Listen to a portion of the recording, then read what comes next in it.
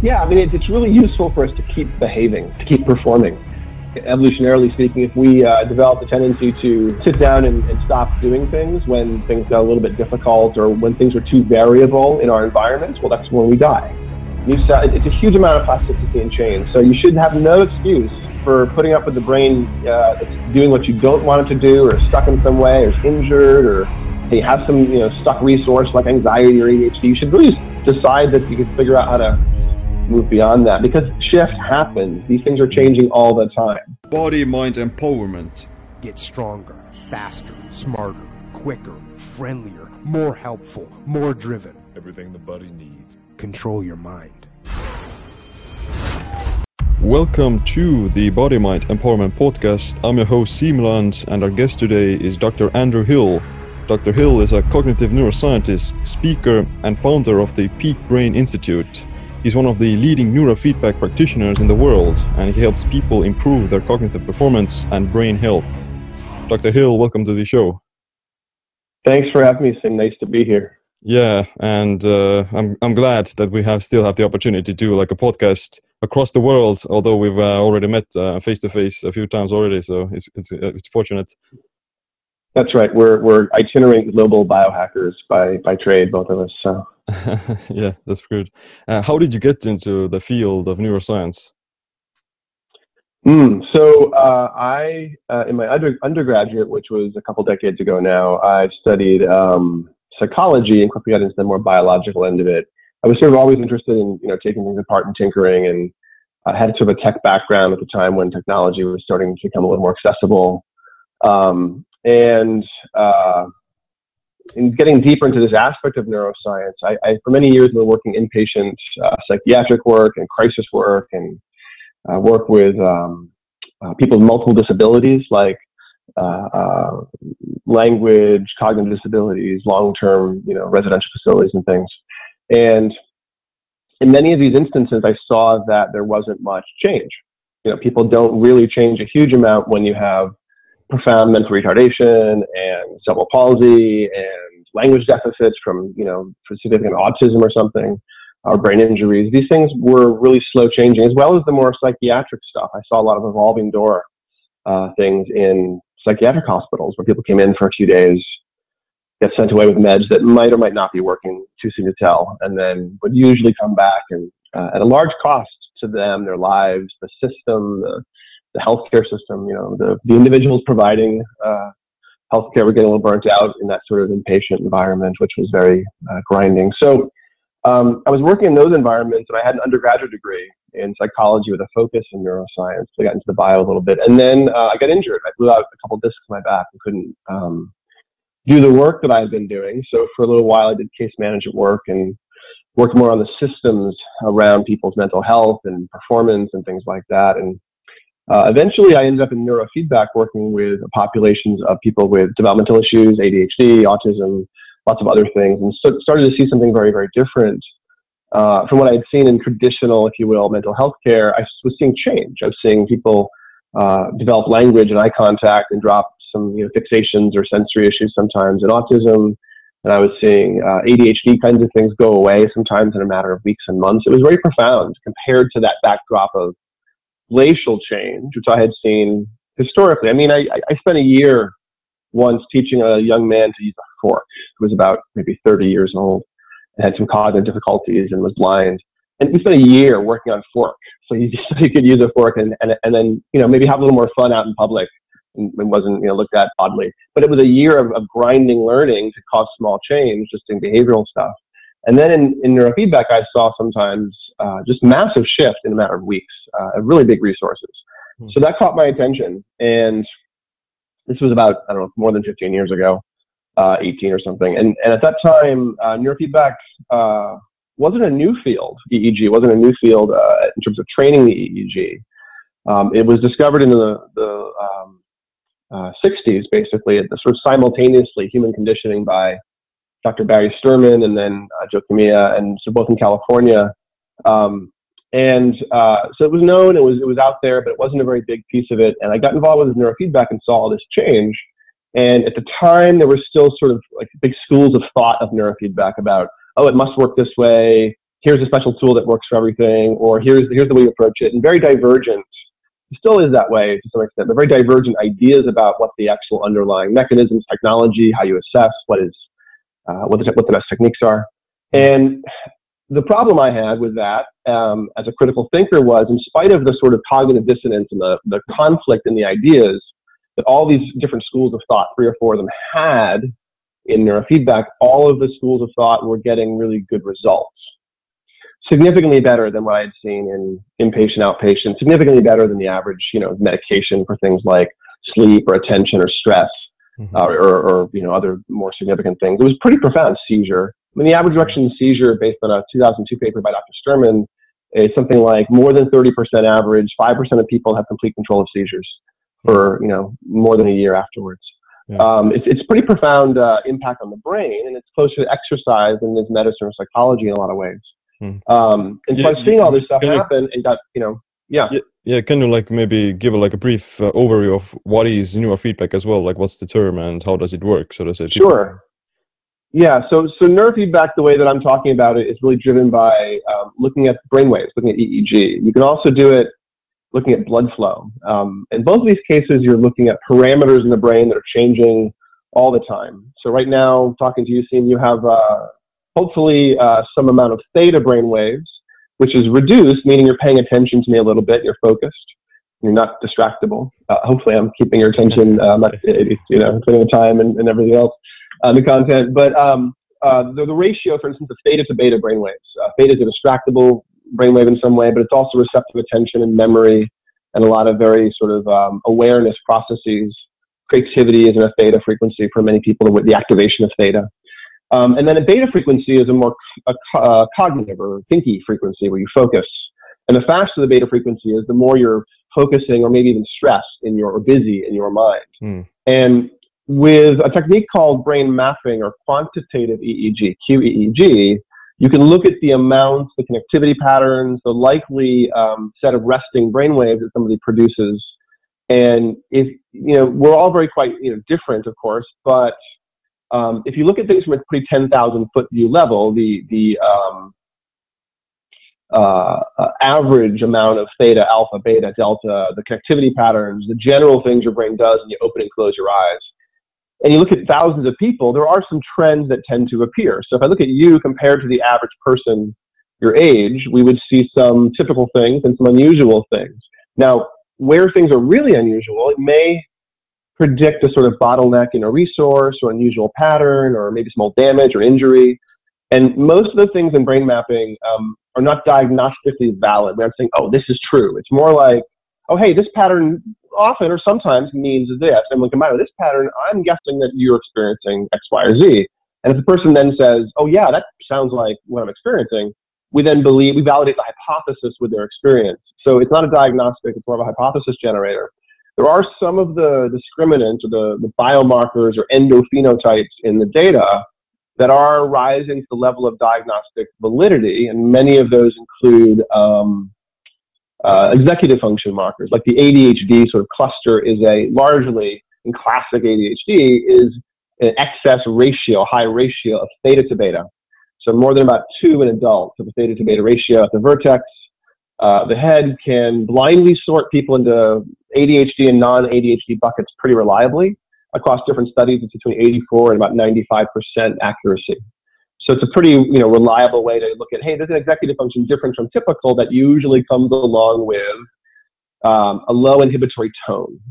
That means often distractibility, poor working memory, or problem sustaining focus or organizing behavior, which we call ADHD when laid against the demands of a current structured cubicle, sort of heads down, more gatherer society.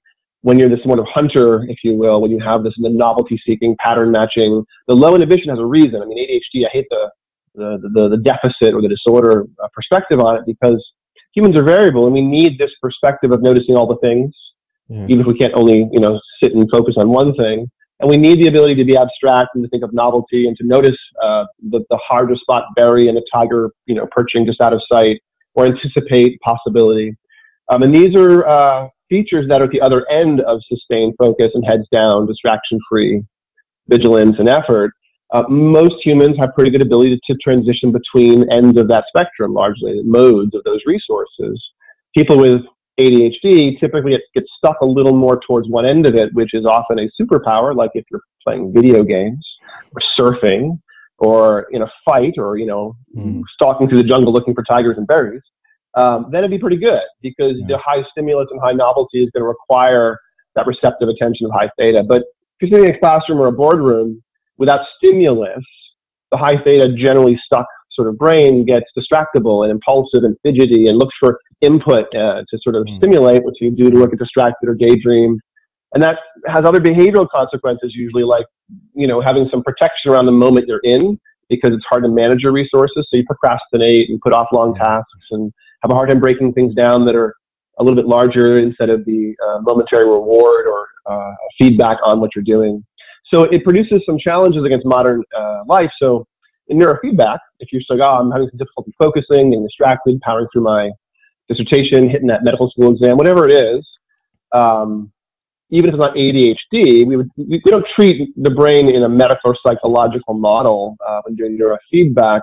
Certainly we don't at Peak Brain, which is my company. I would argue that most people, there's about maybe 10,000 people worldwide that are neurofeedback practitioners, and most of them are sort of clinician perspectives where a medical or psychological model, they tend to work on the brain as if it has this psychological or medical perspective and how they engage with you in the system of work.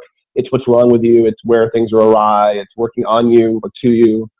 And I really feel that neurofeedback is a better approach, more like personal training. So we look at your brain maps and say, hey, look, your theta-beta ratio is a couple standard deviations away from average. And I don't care why you aren't average. My goal isn't to say, why aren't you typical? Let's make you average. My goal is to say, oh, hey, these ways in which your brain is most unusual suggest a bottleneck here and there. Is this true? And does it sound valid? And can we identify that bottleneck? A, is it valid? And B, do you want to work on it? Is it important to you? Is it something you care about and want to push a resource on? So it really is a biohacker's sort of functional neuroscience approach where you go after the patterns and say, these things aren't especially well perfectly understood, but we know some ranges, we know some likelihoods, we know some tendencies. And I see some things in your brain that, if you ease this resource and push this one up, performance will change. And then you go after it by exercising the brain through neurofeedback or biofeedback on the EEG or the blood flow, by measuring the things that are changing moment to moment. And whenever they happen on their own, typically to change in the right direction, we sort of applaud the brain with better audio and visual input. So we sort of make a spaceship fly faster, music swells in volume, cars hit more zombies.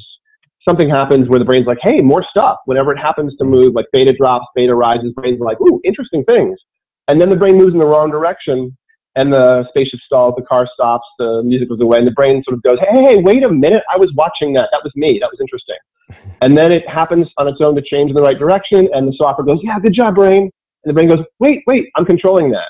And the mind doesn't. I'm being very specific here because it's not a voluntary perspective. You can't control the spaceship or make the music stop and start, really. It's more letting things get applauded that are already happening or not applauded.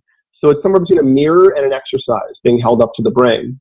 And the trick here is that we move the goalposts every few seconds.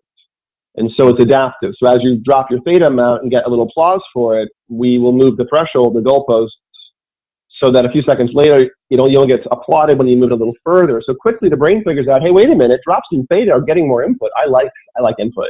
I like stuff. And it does a little more of that in the session and starts to play with it itself.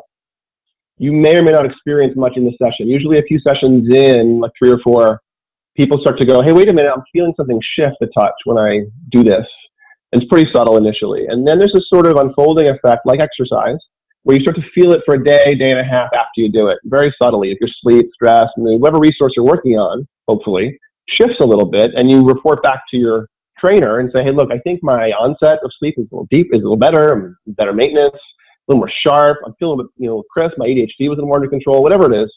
And you relay back subjective experiences periodically. We at Peak Brain train you 3 times a week.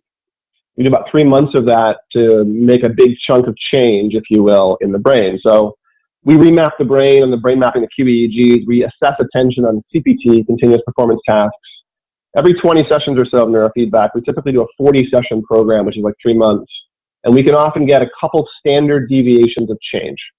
for you in performance in that time frame, especially if you have some big bottlenecks or deficits. You come in with a executive function, sleep, stress, mood, something problem, then it's really obvious and it changes typically pretty easily. Other people will just kind of chip away at things or work counter to aging or go after things that are more pure peak performance, like creativity. There's some protocols for creativity or protocols for like immune boosting or other kinds of features that are more voluntary. So it's not exactly like walking into a gym and saying, I want abs, and then structuring a program, but it's almost like that if we had to sort of work together to figure out what you meant by abs a little bit. And then structure some time and figure out how your brain, how your abs actually are built, and tune them for a while. Right. Yeah, it is kind of funny, or it's very, very fascinating how the brain goes through these different brain waves, during the day all the time. Like I mentioned, a few of them, like the beta waves, delta waves, and theta waves, and such. And they all have like a different effect on the person's mood and the person's behavior, and like all of these things. You also kind of pointed out that ADHD isn't necessarily a bad thing. It's simply like a matter of context, and sometimes you want to have more attention and more focus and such. And on the other hand, at other times you want to be more relaxed and more in the alpha kind of state. And with neurofeedback, people can simply kind of condition their brain to experience certain states more often, or to teach themselves to become more mindful of these things and such. So, but what would be like the most common issues people come to fix neurofeedback in your experience? Yeah, I mean, I would say about a third of my clients come with a fix in mind for a specific problem that they really want to address, and about a third come for more peak performance, and a third is sort of a mix of aging and peak performance and fixes, and just people walk in saying, I don't know what I want, but make me better. That's a little frustrating, but also kind of fun, because you can look at the brain and say, oh, here's something that might be true for you. Kind of a cold read, on the brain activity. But most people come in, I would say at least a third, maybe more like half, with some mix of the big three, and that's an executive function or attention, stress, and sleep combination. Often they come together in such that if you have significant stress, your mind's really pushed. That often throws off your sleep onset or your sleep maintenance, meaning you can't let things go because you're churning. That's a sleep onset difficulty, or you're kind of chronically hypervigilant. That usually causes sleep maintenance. We aren't dipping into each cycle throughout the night, where the sleep stages are kind of ordered and architected to get you into different regulatory modes all night long. And then, so sleep stress and attention things are often presented as different stuff, where, someone comes in and says, I'm experiencing a lot of anxiety or a lot of sleep issues. And you look at your brain, you're like, well, yeah, I totally see why you're stressed, but look at this. It looks like you're also profoundly under-rested. Which came first? So chicken and egg here, the sleep issue or the anxiety or some attention problems. And my goal with brain mapping isn't to sort of look at your brain and go, oh, yes, you have ADHD, or yes, you have some anxiety. It's to sort of drop one level below that and look at the resources and physiology with you and say, hey, look, I see some inhibitory stuff, some lack of deep sleep, some like delta waves I mentioned at the beginning. Delta is a frequency that you make all the time, but you make a lot of it when you're in deep, slow wave sleep, deep sleep, dreamless sleep. So if you don't make a lot of deep sleep at night, then you kind of make it a little bit all day long. If I look at your delta and see it either excessive in amplitude, or it's running too fast in frequency, it's running a little bit like a wakeful frequency, then I would predict you are browning out throughout the day or something. You're having some lack of deep sleep, lack of regulatory stuff. So you might come in and say, I'm having brain fog, I'm getting old, I'm 55 or 40 or whatever. And we look and say, hey, I'm seeing a pretty significant issue with your sleep. Oh yeah, I don't sleep great. But it may help you understand and tease apart some of the resources and why, the bottlenecks about why you're limited. And again, getting to a diagnostic label or bucket is not a good idea and not my goal. Injuries are a good example of that. You might have some wear and tear on your brain. And 50% of all injuries are silent. They produce no symptoms in your brain. 10 years later, they start to have an impact. If they're severe injuries that were silent initially, then 10 years later, they're seizures. If they're mild injuries, 10 years later, or significant injuries like concussions, then a decade later, they're often a little bit of residual fog, touch of slowed processing. But those things also can produce disruptions in sleep architecture, which can then throw off stress response. And then you power through your day because you're so wiped out. So again, you see a lot of these different resources broadly, and you get to kind of pick and choose what you want to go after and what's important to you to try to exercise until the resource is robust and In the case of something like ADHD, I would say that we're unsticking the resource from over here in the high theta, low beta state, and we're giving you control. So you can still do that. You can still go play video games for 47 hours without a break, or surf, or have, crazy risky behavior like skydiving, or, big conflict to light up your brain. Go for it. That's what that stuff does. That's why people with ADHD look for that high stimulus, or train their parents to fight with them, or anything else, significant. But you can also unstick it and then shift into other modes more voluntarily, like you're using, body resources, the same voluntary control. Yeah, I would imagine that stress and anxiety would be one of the biggest issues modern people tend to deal with, and everyone is kind of all wired up constantly, and there are many distractions in the environment, whether that be social media, playing video games, or, other environmental toxins. All of those things kind of make the person become too beta stimulated, so to say, that they're always kind of wired up and they're stressed out constantly. And even if they do think that they can relax, or they could potentially sleep, then in reality, then their sleep quality actually tends to be quite bad, and they don't even know about it.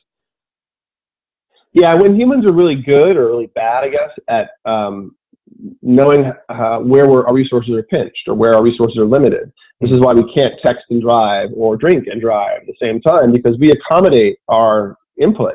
So we grade the transduction of stimuli and adjust our perception of it to keep things roughly within a range of perceptibility, of invariant. So, you and I have a different accent in spoken English, slightly, not dramatically, but slightly, and I speak some vowel sounds differently than you do, and yet you understand, because you've learned to sort of map stimuli and interpret. And to some extent, you have a specific stimulus, invariant representation of different speech sounds that's somewhere in your brain, in the same way your brain has a representation of the world that just fills in information whenever you look away from stuff, or whenever your performance degrades. So if we're chronically sleep deprived, the machinery we're sort of using to grade how alert we are becomes relative to that day or that week, and we really do adjust to keep ourselves feeling roughly okay. We adjust a lot of the more extreme stimuli, and even the performance gauging that we're sort of engaged in. Yeah, you eventually kind of start compensating for this, so to say. You don't even notice that you are sleep deprived or you're tired. You think that it's like the normal, and your brain actually, I would imagine that your brain gets used to it, and the kind of fatigued state becomes your new default state after a while, if you're so exposed to it that often. Yeah, I mean, it's really useful for us to keep behaving, to keep performing, right? If we, evolutionarily speaking, if we develop the tendency to sit down and stop doing things when things got a little bit difficult, or when things are too variable in our environment, well, that's when we die. I mean, life is sort of the tension of oscillation, of ranging change, but it needs to sort of be within certain limits, and it also needs to not be static. So you need to have just enough change for life to exist. And humans have a wonderful ability, all living things and some non-living things have a wonderful ability to react as a system and regulate some sort of stability, or some sort of a middle point of a range, and sort of use that ranging as a way to create the stability of the system. And we need to be able to, come back to ground in our emotional stability, energy, mental status, even if we didn't get as much sleep, or even if we didn't eat for 3 days, or we had to, trek across some African steppes for nine weeks with, minimal water, and, who knows? I mean, I'm sort of making up scenarios, but we need to be able to perform. So of course we adjust. Otherwise we would, have a problem. Yeah. A problem anyway. Yeah. And the problem is that people, once they kind of get stuck into that cycle, then they don't really readjust, so to say. They don't have the downtime. Right. They get so overstressed. Damn it! How does the brain actually change during that process, so to say? We know that, in the past, some people thought that, the brain is unchangeable and it doesn't change after your, first years of life. But we now actually know that the brain is plastic, and it constantly changes itself according to the stimulus. That's right. Shift happens. This is a pretty constant process, and it happens from, of course, prenatally, before birth, until pretty much the moment you die. I teach undergraduates, and I still find people coming in thinking that we don't make new brain cells. And as you alluded to, we make new cells our entire life. There's a paper last week showing that even elders north of 65 are making about 700 new brain cells a day. Wow. So plenty. And here's the thing about new cells, and there's other mechanisms of plasticity or learning and change. But the new cell mechanism, which is the most broad, if you will, long-term method, takes about 5 weeks. So cells are born in a handful of places. We're discovering new places all the time where these neural progenitor cells are born.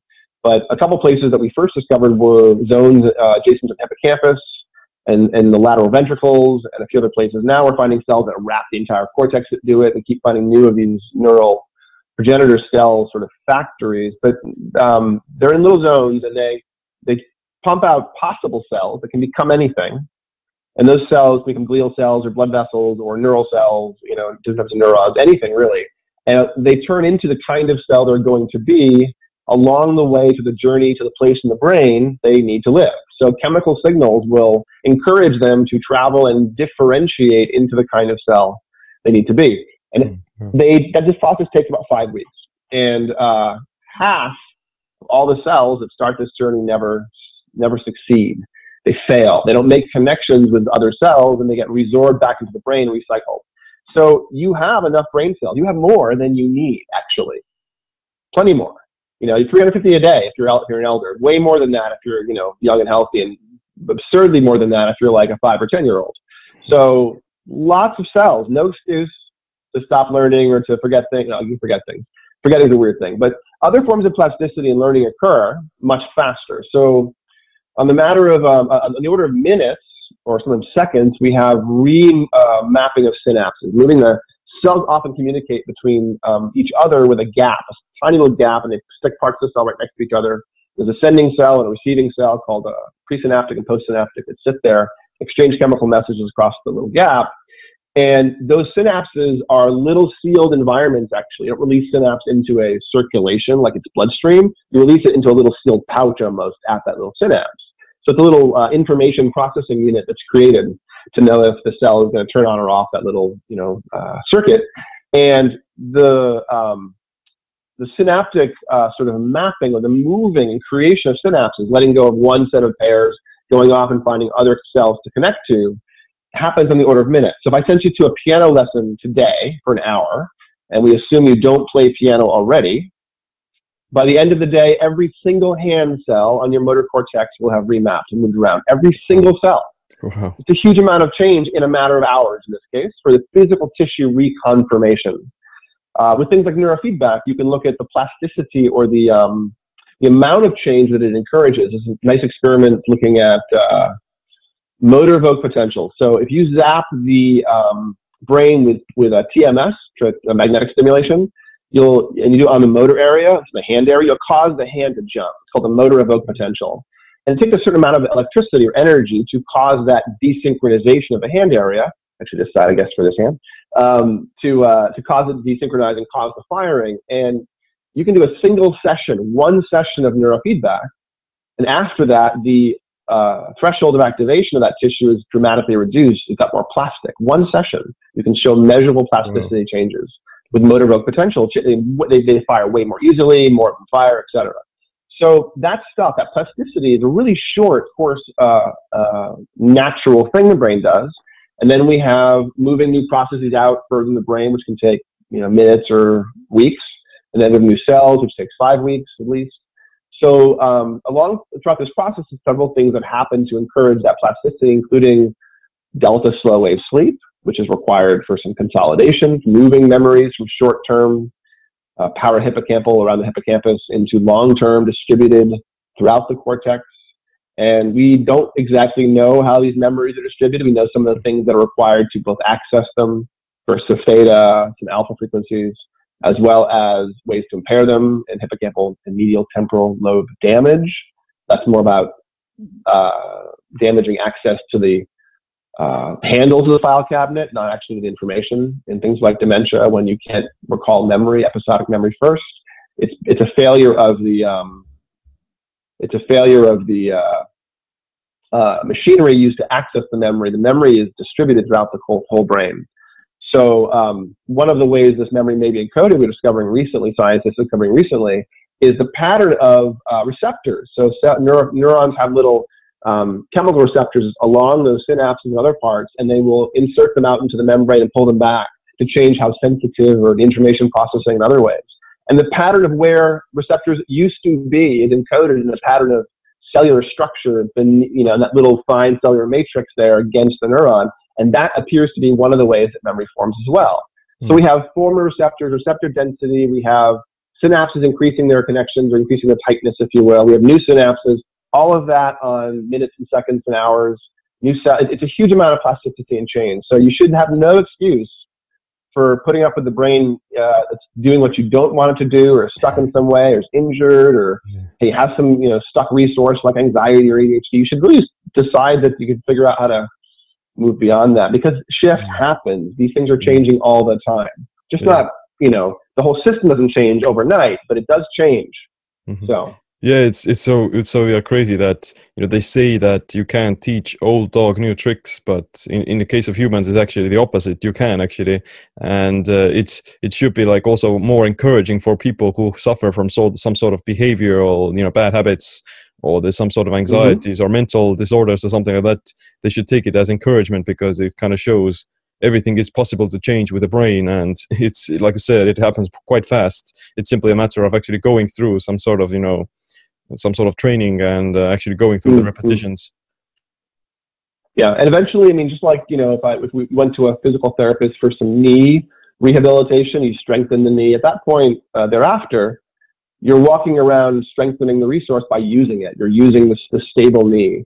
And when it comes to executive function, control over your impulsivity or stress response, letting go of things, shifting gears, when you practice those things and they're robust from training and neurofeedback or mindfulness or any one of a number of other ways you can train the brain, then you end up getting more regulatory stability, but also more regulatory control. So you're stuck in modes less often. I think really that's the magic of humans, is we have this beautiful cognitive realm and landscape, and we have incredible range within which to exist. Emotionally, psychologically, mentally, physically, and we do, as individuals, have a profoundly different sort of internal set of resources and landscapes and perspectives. So, this is why I do neurofeedback as a personal trainer instead of a psychologist or a medical doctor or something. I really can't tell you what you're experiencing. I can't tell you when your needs are met for these sort of subtle experiential things like, am I self-controlled enough? Do I have enough stress, managed? Am I focused enough? Am I creative enough? I can tell you if you're unusual and where the biggest bottlenecks are. I can tell you what executive function tests show based on, where things might be a little bit pinched. I can't tell you what your goals are. I can't tell you. It's like an athlete. The coach doesn't tell the athlete, here's what you're going to be doing in 6 months. The athlete says, here's what I'm going to be doing in 6 months. The coach says, great, let's come up with a program to get you there. And if your goals change or you want to push harder, you let us know. That's really, the model that the stuff should go into, I think, when it's a little more of a skilled, biohacking realm. Why do people get stuck in these sort of behavior habits, or why do they adopt these traits, so to say? Why do they get stuck in it? A bunch of reasons. There's, at a high level, change is expensive. It's hard, it's stressful, it's difficult, and the known is way less threatening than the unknown. When humans attach to negative experiences and memories, we're very aware of them, and we work hard to avoid them. And so for many people, moderate, adequate stability is better than any risk. There's a low risk piece of it. The other piece is that some of the habits we engage in as complex individuals are, they're maladaptive. They're not great coping strategies, be it sugar or television watching or whatever the bad thing you do, whatever the extreme negative thing you do, if you overengage in it. It's a coping strategy, and it's probably successfully helps you cope.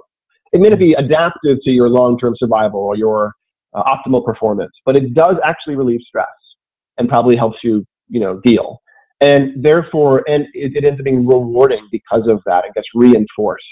And then a lot of the things in modern society we have that are appetitive, that are interesting, are really interesting. Really interesting. The palliative things like food that has profound sugar, salt, and fat in amazing combinations that's highly produced, through the amazing media with extremely high valence information of violence and sex and danger, and music that's will surround and transform you that we're experiencing. We have such an incredible wealth of rewarding things it's easy to get over rewarded, and that drives behavior. Because historically, our reward system is there to help you avoid pain and maximize gain. Which usually means the drive, the sort of the hypothalamus has the drive, motivated behavior systems running through it, including the 4 Fs. I tell my students they're the feeding, fleeing, fighting, and sex. Those are sort of evolutionary. There's very, very deep subcortical brain structures. They're very, very necessary in propagating genes and keeping survival going.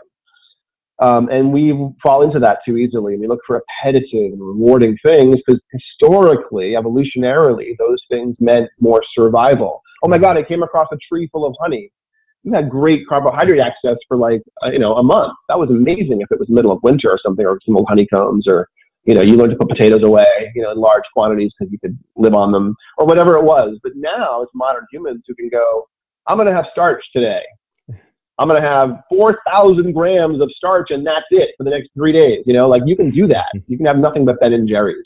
We didn't adapt to having Ben & Jerry's ice cream or, other forms of high fat, high sugar, high starch kind of things all the time to the large amount of our diet, as you know. So it's really hard when these things are super rewarding and we end up sort of in a maladaptive loop of getting benefit, stress relief, appetitive, stimulate, high reward value stuff.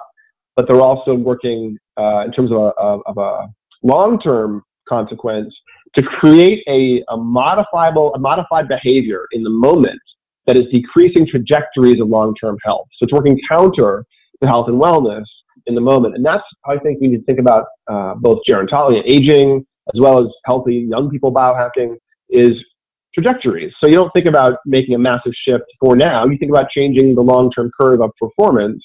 And for things that are high reward value and damaging, let's say cigarettes, food that's bad reward value, high reward value and bad sugar and starch, those sorts of things will tank trajectories, and they'll do so by repetitive behavior in the moment or the day that is extremely rewarding. So that's my somewhat long-winded answer for why we get stuck in this loop.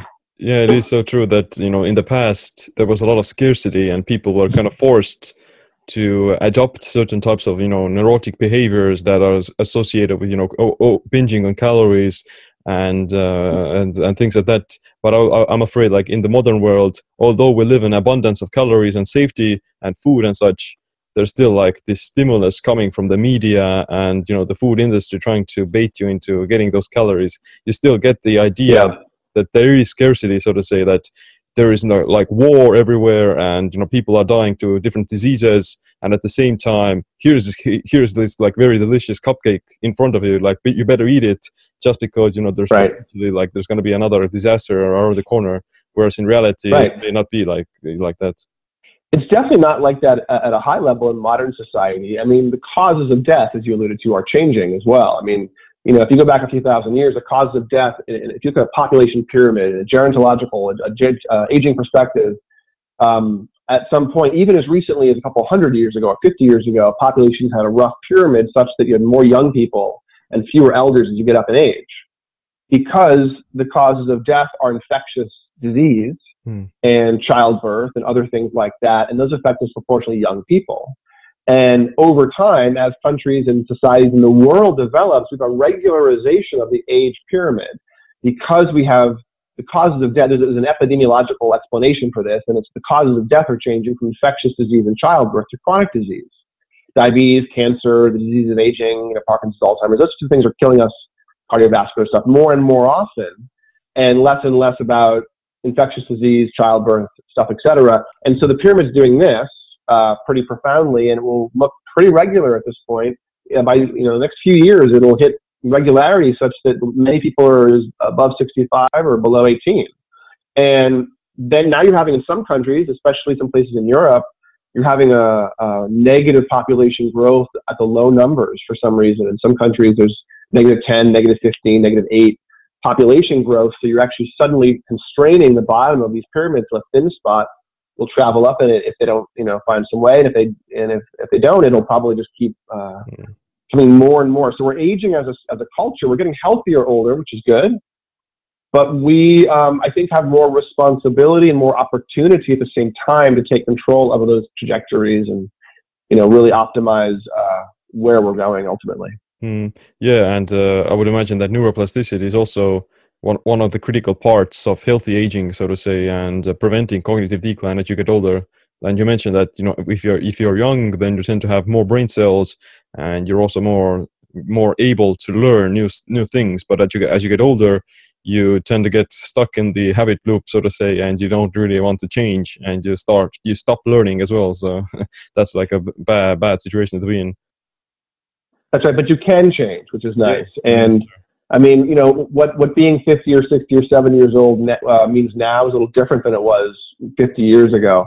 I mean, my parents do things like, whitewater rafting and kayaking and, crazy stuff at 70 that, their parents were not doing at 70. And they probably will live, healthy and have fewer diseases of aging because we now know how to control things. And theoretically, people that are younger, my generation, maybe yours, I think you're a little younger, these generations will benefit broadly from accelerating technology improvements. At some point, there's of course social questions about access, but the technological piece of it is very, very exciting.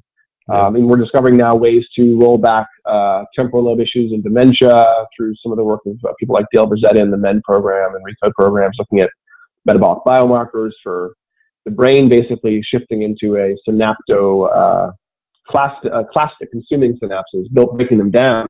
There's some theory that amyloid beta, these theories are advanced by Brazetta, amyloid beta is a signaling molecule that is it's definitely the innate immune system before we really had one, some primitive immune systems, and amyloid works to counteract microbes, dirty environment stuff in the environment for us if they get into the brain. So it's this really protective thing, but in a high stress or high dirty environment, if you will, it looks like the brain cleaves amyloid in a direction that causes synapses to prune to fight the stuff in the environment versus a direction that causes the synapses to burgeon or to build up.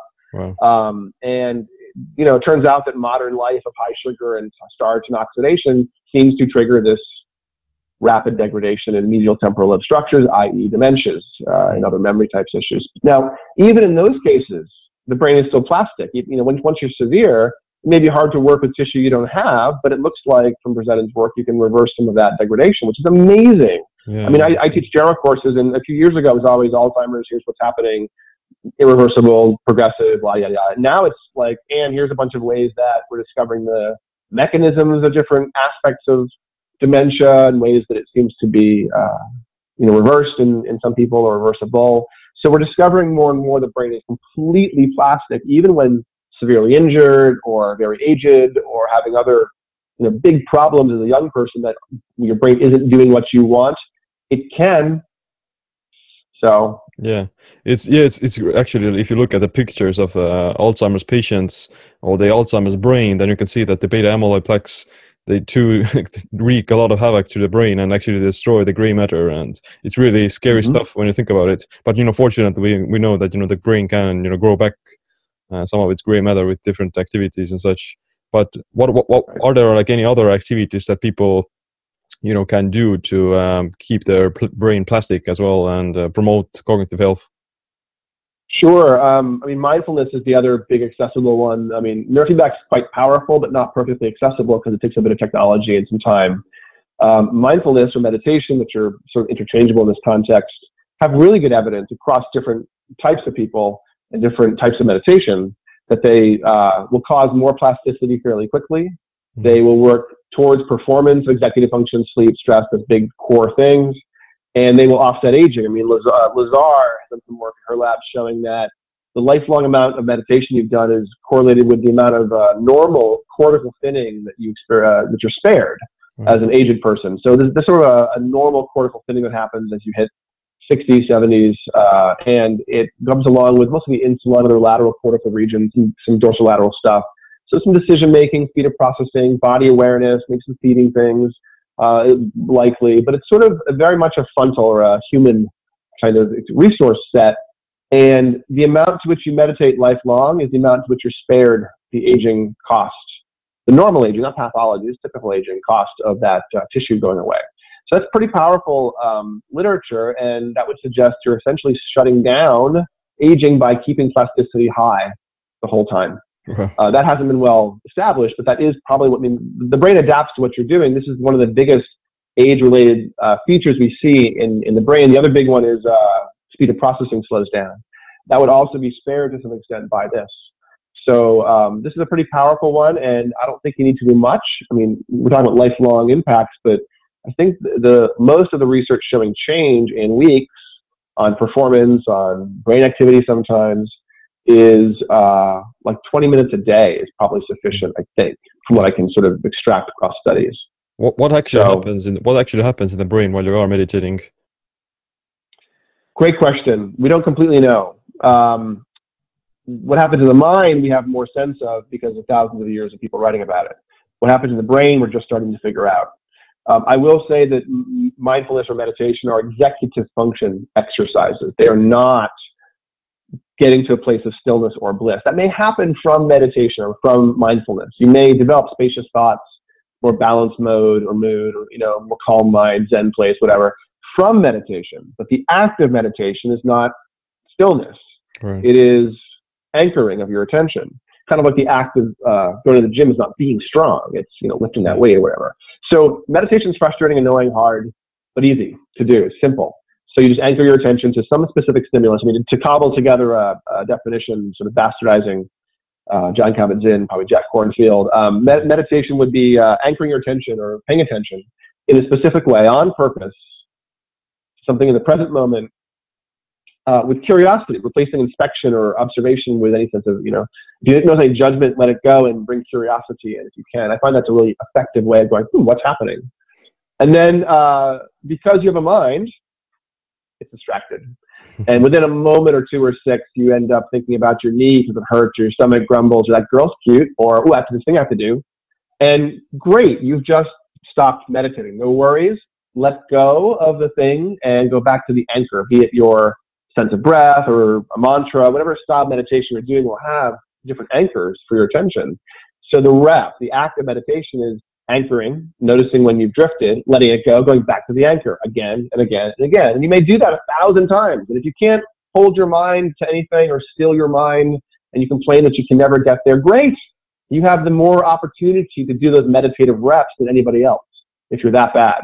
Wonderful. You can meditate harder and more. It may not feel like it, but who cares? You'll get there. It'll build that resource. And again, shift happens, but it does take some time. So you may have a state shift. You may feel different after a few sessions of 20 minutes of meditation. You may not, 10 minutes if you can't do 20.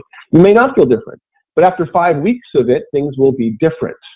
Not only in your ability to sit on that cushion or that chair and meditate for 10 or 20 minutes, but in how your executive function resources handle time, stress, information in the moment. And so I also encourage you, if you're going to meditate or add a meditative practice or mindfulness practice, try doing it in the morning for 10 or 20 minutes as a much better, much more effective hack, if you will, than in the evening. I mean, in the evening it can help you let go of things, and you can use targeted meditations for progressive body scans and sleep onset and things. But for this resource builder, I think you should do it first thing in the day, as soon as you can, because it will change how you react to information and process. You will get whatever time back you put in the morning meditating through how you process information and time later in the day. Even if it's an hour, you will get that information back. Again, to rip off someone else's joke, if you don't have an hour to meditate, you really should be meditating for 2 hours. Yeah, it's because something's wrong with how you process time and how you deal with stress. Yeah, like if you feel that you are so busy that you don't have time to meditate, then you are kind of out of balance and you're getting distracted by these random things that aren't actually important.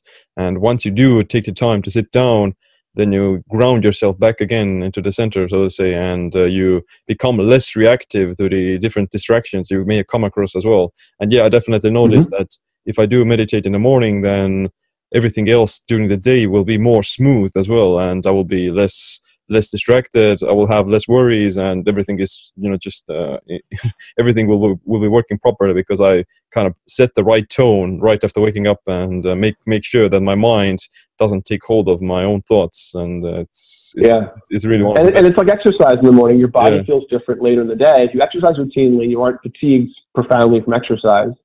Then days that you exercise, you're more warmed up. There's a little more energy. There's a long tail on the metabolic activation for several hours after you exercise. So you activate the brain in the same way and create this resource pump of executive function, stable attention, stable emotions, stable perception of time. And those things all end up producing efficiency. And so you can use whatever resources you want without getting in your own way, which is the best we can all hope for, I think, ultimately, is, maximizing the resources we have and then getting rid of the ways in which we're, ready, fire, aiming in our executive function, Yeah. So. I don't know if you heard about Viktor Frankl, who was this Jewish Holocaust survivor. Have you heard of him? And he has this quote. I heard, yeah. He has this quote that between stimulus and response, there's an empty space. In that space, you can choose your response, and in your response lies your freedom and growth. So it basically means that there's the event and there's the story that you're going to tell yourself. And with meditation, I feel like you can widen that space, you can make it bigger, and you have like more time to react to different things, and you have like more cognitive power, so to say. So it is like one of the best biohacks in a sense that it helps you to become more aware of everything what's going on, and that's like a downstream effect. Will improve your cognition, it will improve your stress resiliency, will improve your productivity, your relationships, everything else. And it's really, really one of the things that I feel like every person should take the time and take the investment into learning it. Yeah, no, exactly. I mean, and these are not new techniques, right? Yeah. These are ancient techniques. And when we're talking about stress resilience and not being as driven or reactive to things, we're talking about the sort of Buddhist concept of equanimity. The not reacting to things with the story, reacting to things as they are. That moment between stimulus and response is a moment that if you ignore it, you fill in all the stories, all the interpretations, all the context that you're carrying. But there's context you're carrying, and then there's things that are true, and those things aren't necessarily always relevant to each other. And so this is pretty old stuff. But yes, I think we have the opportunity to sit in that space between stimulus and response. And if we develop a meditation practice, we end up with more inhibitory tone, more ability to pump the brakes, to downshift, to take more in before we have that moment of response. And we may even get better at, not filling in those stories automatically as well over time. What kind of meditation do you do? I do a pretty basic practice, and I teach a basic practice. There's on the Peak Brain Institute website, there's a meditation practice you can check out, 20 minutes long. If that sounds scary, I have people start with half of that practice. But this is what I do, and I do a 5-minute practice and a 15-minute practice sort of chained together. The 5-minute practice is what I call a single point awareness. Classically, you would call this samatha. It's an absorption or a focus practice. And then I do a 15-minute practice of present time awareness, which classically would be called vipassana or insight practice. So for me, it's 5 minutes of watching a narrow stimulus and 15 minutes of watching a more broad stimulus. So I set up a timer for 20 minutes that dings 3 times at the beginning and end, and 1 time in the middle with a different sound using Insight Timer. And then I close my eyes when the first 3 bells sound and watch each stimulus until it's gone completely, if I can. And then I hold my center of attention on this sensation of breath crossing my upper lip, little philtrum tickle here. And only that, ideally, pack it down as narrowly, as tightly as possible, and try to hold it, just anchor it really, really quite aggressively in some ways. And that I find is stabilizing, lets things drop away pretty quickly. And then when the 5-minute bell goes off, I shift to a more present time awareness where I'm watching something flow, either the breath rising and falling in my body, or maybe cars coming and going out the door. I listen to anchor to one stimulus, hear it come, let it go. But something more rhythmic and constant, or some sounds. Right now it's raining here in sunny Southern California. It's not really sunny or gray, or not really sunny or bright, but if you're hearing ocean waves, anything rhythmic can serve the purpose of present time awareness if you can learn to attach to it. And again, same thing. Oh, I'm thinking about this again. Oh, not right now. And then if people have a hard time with just those basics, a way to scaffold or to accelerate your ability to shift in and out of those modes and to get more control over them is to add a noting or labeling practice where you start to give a single word observation to the type of distraction. Ooh, pain. Ooh, fantasizing. Ooh, dreaming. Ooh, wishing. Whatever it is. Oh, that. Not right now. And go back to the anchor. If you engage your mind, your cognitive mind enough to note, then you've probably given it just enough permission to engage that it no longer wants to push back against that anchored stillness. And so it's a way of tricking yourself a little bit and categorizing. And you can kind of just give that, you don't have to use words even, but you can give this perspective of, oh, that? Not right now. And label it will give you some categorization. And then you can play other tricks with mindfulness, like each sense. You can look at the feeling tone of the room on your skin, or your feeling tone internally in your emotions, or temperature, or sound. You can play with different specific senses and anchoring to specific things if you want to in either the samatha or the vipassana, the single point or the present time awareness. And so if you get bored, that's the solution, is to make it more fine-grained, I think. But these are not complex techniques. These are easy to learn, a little frustrating to do. But if you do them for 10 or 20 minutes a day, you'll have a change. Or you will have a change within a few weeks. It will be, it'll help. Unless you're profoundly anxious or traumatized or really sleep deprived. And in those cases, if you're really profoundly anxious and traumatized, meditating drops you into your stuff. You probably shouldn't do that until you have a little control over, how you feel when calm. You don't feel safe when calm. This might not be the first intervention. Maybe some HRV biofeedback, which is more accessible than neurofeedback, to re-regulate that vagus tone, that calmness, and that, stress interrelatedness between brain, heart, and gut. That puts the vagus nerve. You can train with HRV to get less reactive. Maybe start there. But if you can do it, and then if you're really sleep deprived, you'll fall asleep in meditating. That doesn't help a lot. My advice there is, if you can manage it, just do it standing up or do it slowly walking, and putting each bit of your attention into the moment of what you're doing as the anchor instead of something still as the anchor. But otherwise, if you have a brain, you should probably be meditating or being mindful, doing some practice. It'll help.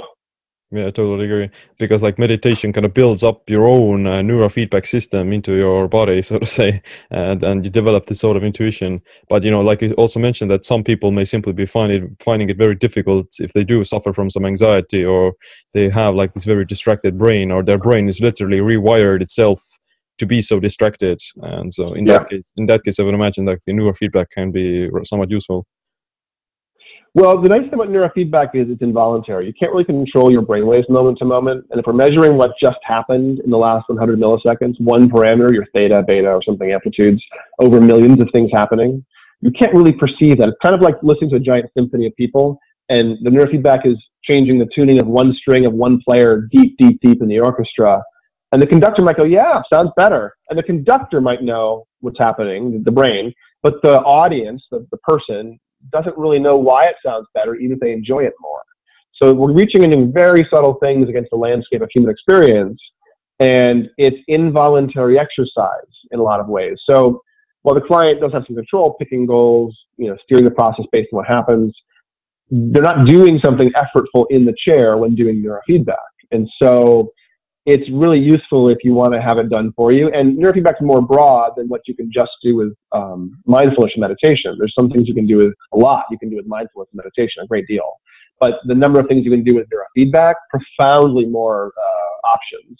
And again, involuntary. So if you need to downregulate your over-aroused brain, meditation would help that. If you were an alcoholic drinking for years and years and years, and then you weaned yourself, and now you're shaky and nervous and can't settle down, and you can't, go into that GABAergic state anymore, you will show on a brain map excess beta connectivity, lots of other things. Meditation would help that. If you can do it 20, 30 minutes a day over time, weeks and months, you will get control over those resources. But God, it'll be hard, and it will suck. It'll feel like suffering. It'll feel busy and annoying and stressful. Neurofeedback can do the same thing in 10, 20 sessions of alpha theta neurofeedback involuntarily in half an hour session. So a matter of weeks and months without you doing anything beyond showing up and reporting what's happening and setting some goals. So it has that benefit, and you can go after things that aren't under your control, like language production, and mindfulness works for OCD, for instance, and other forms of stuck attention and stress, that intersection of attention and stress. And you can see it on brain maps. It's pretty obvious. It's not a valid marker, but it's kind of obvious that someone has a ruminative or perseverative thing, a beta hotspot on the anterior cingulate or the posterior cingulate, because the switching system is a bit stuck, or the evaluation system is a bit stuck and kind of driven. And if you see that, someone's experiencing some ruminative, perseverative things. There are mindfulness programs for dealing with that people do, and they work pretty well. But the example I'll give you is that for phobias, the most effective treatment out there is desensitization therapy. If you can deal with desensitization exposed to your phobias, it's more than 50% effective in getting rid of phobias. It's profoundly effective. But 50% of people who do desensitization therapy drop out and can't complete it. So, neurofeedback everybody can do, regardless of where you are in your mind or brain, or if you're unconscious. It works on coma patients. It was discovered on cats 50 something years ago. Cats are really bad instruction followers. This is not a voluntary process. So, the nice thing about it in our current time of tech is we get to decide what to do to our brains. We can decide to do that in lots of ways. Mindfulness practice, neurofeedback. There's more aggressive biohacks that are a little more invasive that are in the brain land, like TDCS, TMS, a few of those other TACS, where you're zapping the brain or you're zapping it with light. Some of the new light technologies are interesting in how they're changing regulatory features. And you can see, I saw it at one of the trade meetings for neurofeedback ISNR. There was a V-Light there a couple of years ago, and then someone's showing QEEG changes before and after V-Light. It's quite obvious. So it's doing something for these light stimulation technologies. But the number of tools is proliferating. The knowledge about what these things are doing at a scientific, rigorous, mechanistic level is not necessarily keeping pace. And that's true in neurofeedback. There's lots of bells and whistles and really sexy hardware with great names and sells for lots and lots of money. And it doesn't really work any better, as far as I can tell, as the more reliable, basic brain mapping and exercising different things, going after them strategically and systematically. So I think we should be excited about this time we're in and what we have access to, but we should be strategic and suspicious and educated consumers and try to move through a bit of a wild west of brain landscape. You of course are heavily involved in this area of the world, and people will try lots of things, certainly, but more critically, companies and providers will put lots of things out there. And some of those things are incredibly effective and work really, really well. And some of those things are essentially instantiated vaporware that just aren't going to do what the thing says, ever. So that's a little difficult in neurofeedback. In biohacking. In neurofeedback, it's pretty straightforward. If the person's assessing your brain and talking about what is true for you and your data, then they're probably on the evidence-based side of neurofeedback. And if they have a magic box that does everything and it fixes everything and there's no assessments needed, it works pretty much the same for everyone, probably shouldn't, the more someone's confident in their ability to do everything with the brain, the less you should believe them. It's that, again, to tie back into Buddhism, if you meet the Buddha on the road, kill him. It's not the real thing. If you think you found enlightenment, you probably have been chasing something else. And in science, we have incremental little bits of knowledge. Nobody has the magic system, and you should be very, very cautious of words like quantum and detox in the biohacking world. Neurofeedback doesn't have quite the same easily identifiable weird labeling when it's not stuff that you should do. But generally, the systems that are a bit sketchy don't assess your brain or don't tie what they're doing really into any individualized thing about you. And brains are really quite different. Being weird is normal. Being unusual is exactly typical, up to a certain point, but you can be a couple standard deviations away from typical and have it not be a problem. So the goal is not to be average. The goal is to be smart about what you want to do to your brain and make sure it makes sense. Make sure you trust the sources of information, the practitioners, the providers, the whatever you're doing, the coaches. And then the proof's in the pudding. If you change how you want to, it probably was relatively successful and should be, if you didn't change how you want to, believe what you're experiencing, not what the person's telling you about their magic box or their tool set or their science. Because everyone's imperfect in this stuff. Everybody's imperfect. But be very cautious and very smart about moving into things that feel good and make sense and, have some strategy and some evidence behind them, I think. Yeah, it's so true. Yeah. And, the moment you think you got the answer, then that's the moment you're actually going to fail, so to say, or you're going to discover how ignorant you actually are in the grand scheme of things. Exactly. But yeah, and I also think it's like really fascinating times to be alive and to be at the center point of all this new research and new science that is coming out about the brain. And I also think that you are doing great work in teaching people how to manage their own mind much better, as well as like finding new discoveries about how does this thing inside our head actually work. It's been great talking with you. But before I ask my last question, where can people find more about you and your work? Yeah, so we're all over the web, of course, but Peak Brain Institute is the website. And then all social media is driven by the tag Peak Brain LA, because we started off in Los Angeles. We do have offices all over the country. So we're in St. Louis now, Orange County, a couple offices in LA, San Diego. We have some services. We can do brain mapping in Sweden, in Malmö. So if you want to come down to southern Sweden and do mapping, we have services available. We're trying to open up in Copenhagen fairly soon. I don't know if that'll happen this year. I think it probably will. And doing a few other locations that we're thinking about worldwide. But, neurofeedback takes some time, but all the skilled biohackers can certainly do it to themselves with a little bit of support. So if you want to come to one of our offices and do a few days with us, we can get you set up with your own hardware and software, send you home with good brain data, good mapping and assessment and a plan, and then do weekly check-ins for you for a few months, getting you your own sort of course of protocol development, and then you're off and running.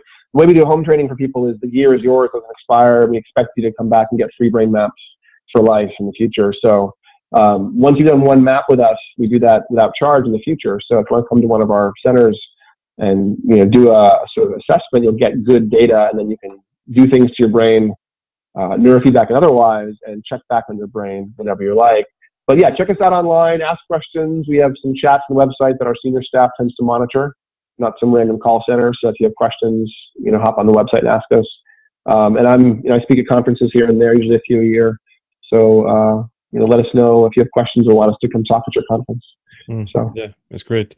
My last question is, what's this one piece of advice or a habit you wish you adopted sooner that improved your body and your mind? Yeah, I mean, I'm a big fan, and I have been by necessity at points in my life, but now I know why it's happening and I know how important it is. I'm a big fan of getting up really early. So when I was in high school and early in college, I worked as a baker and a caterer, and I would get up at 3 a.m., 3:30, bicycle to the bakery, crank out loaves of whatever, bread and cookies and everything else for, hours and hours and hours, get home at like 11 a.m., having worked a full day basically. And then the tone of your day when you're up very, very early and have good entrainment by early morning sunlight, it produces a healthy brain that regulates with sleep and energy in a very, very specific way.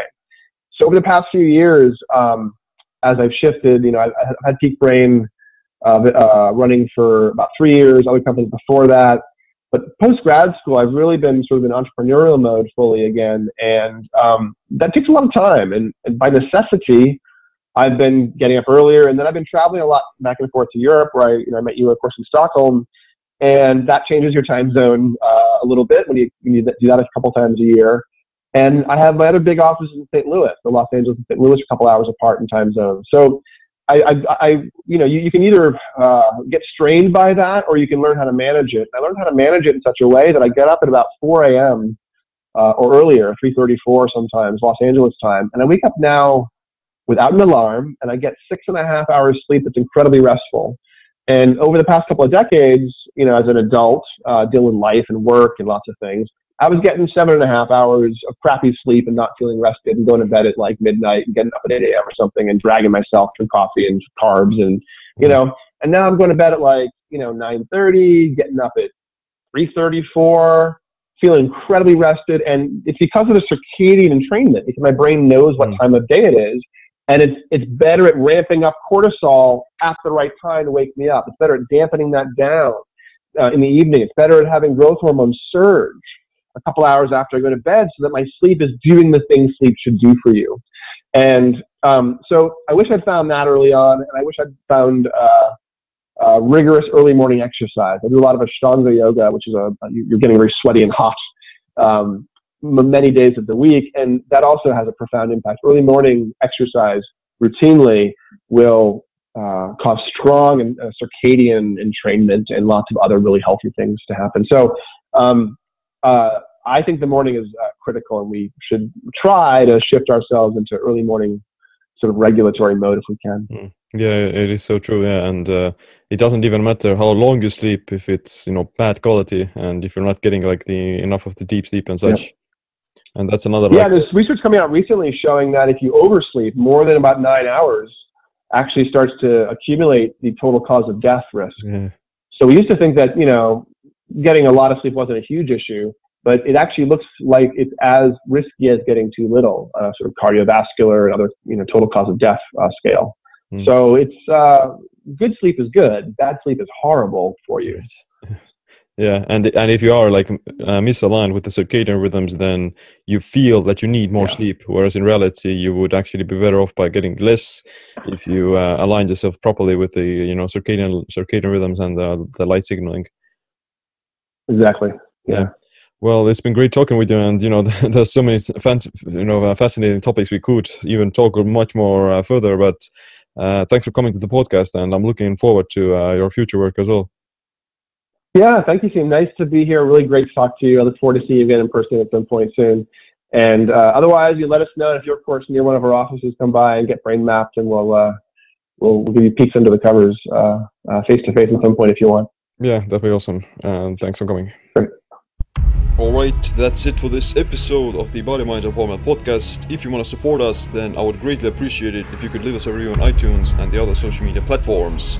You can now order my new book, Metabolic Autophagy, that covers a lot of the same topics that we talked in here. It's a collection of certain lifestyle habits and practices that prioritize longevity as well as performance. To support this podcast, you can also become a Patreon and get exclusive video lectures from my biohacking bootcamp that covers circadian rhythms, intermittent fasting, autophagy, resistance training, biofeedback, and many more. But other than that, my name is Siim. Stay tuned for the next episode. Stay empowered.